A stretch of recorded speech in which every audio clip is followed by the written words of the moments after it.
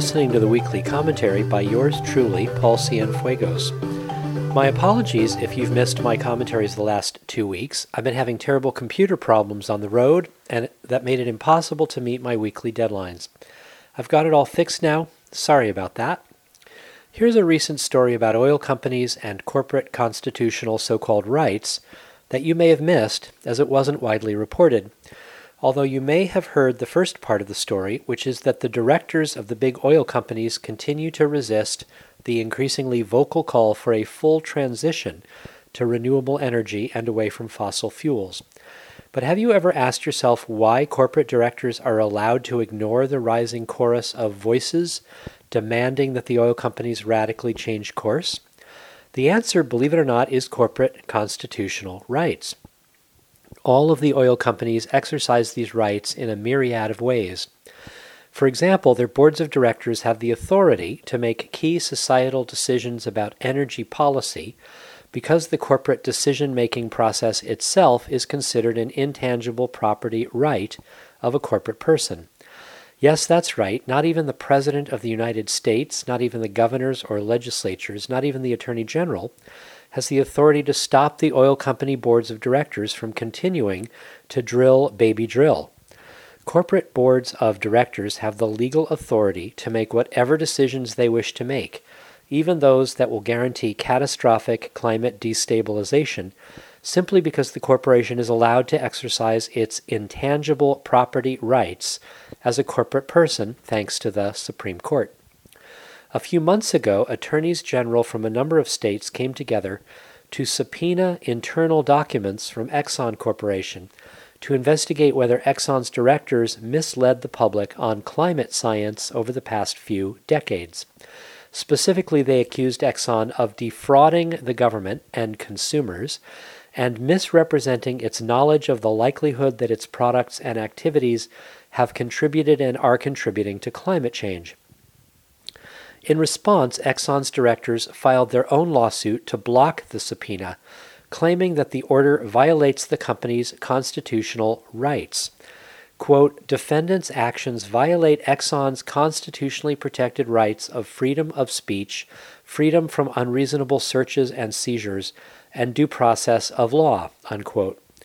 Exxon's complaint further states that the Attorney General's inquiry will have a chilling effect on Exxon's ability to engage in the climate change debate and discriminates based on viewpoint to target one side of an ongoing policy debate.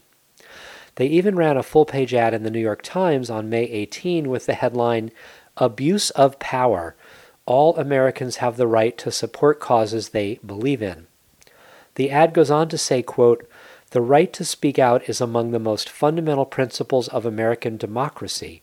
It should never be taken away. Yet around the country, a group of state attorneys general have launched a misguided effort to silence the views and voices of those who disagree with them, unquote. Let's unpack this outrageous series of claims from Exxon's lawyers. First, in a truly democratic society, a corporation would have no constitutionally protected rights whatsoever. It would have only the privileges granted to it in its operating charter, also known as its Articles of Incorporation, which was actually the law of the land till the late 1800s. Let's not forget, a corporation is merely a business structure. You can't take a photograph of a corporation because it doesn't exist in the material world. It's a mind-made concept like the number 6. If I set up a debate between you and the number 6, you'd think I was nuts, right? But that's exactly what's being argued here. A corporation doesn't have views, doesn't have a voice, doesn't even have a mouth. And the idea that government officials should not be allowed to investigate a business corporation's activities because that would violate the corporation's freedom of speech, freedom from unreasonable searches and seizures, and due process of law, this is a truly mind-blowing legal argument, and it's terrifying to imagine the courts granting this new right. And yet, if history is any guide, the Supreme Court will grant this new constitutional right to Exxon Corporation sometime in the next few years. And then government investigations and subpoenas of corporate documents will be a thing of the past.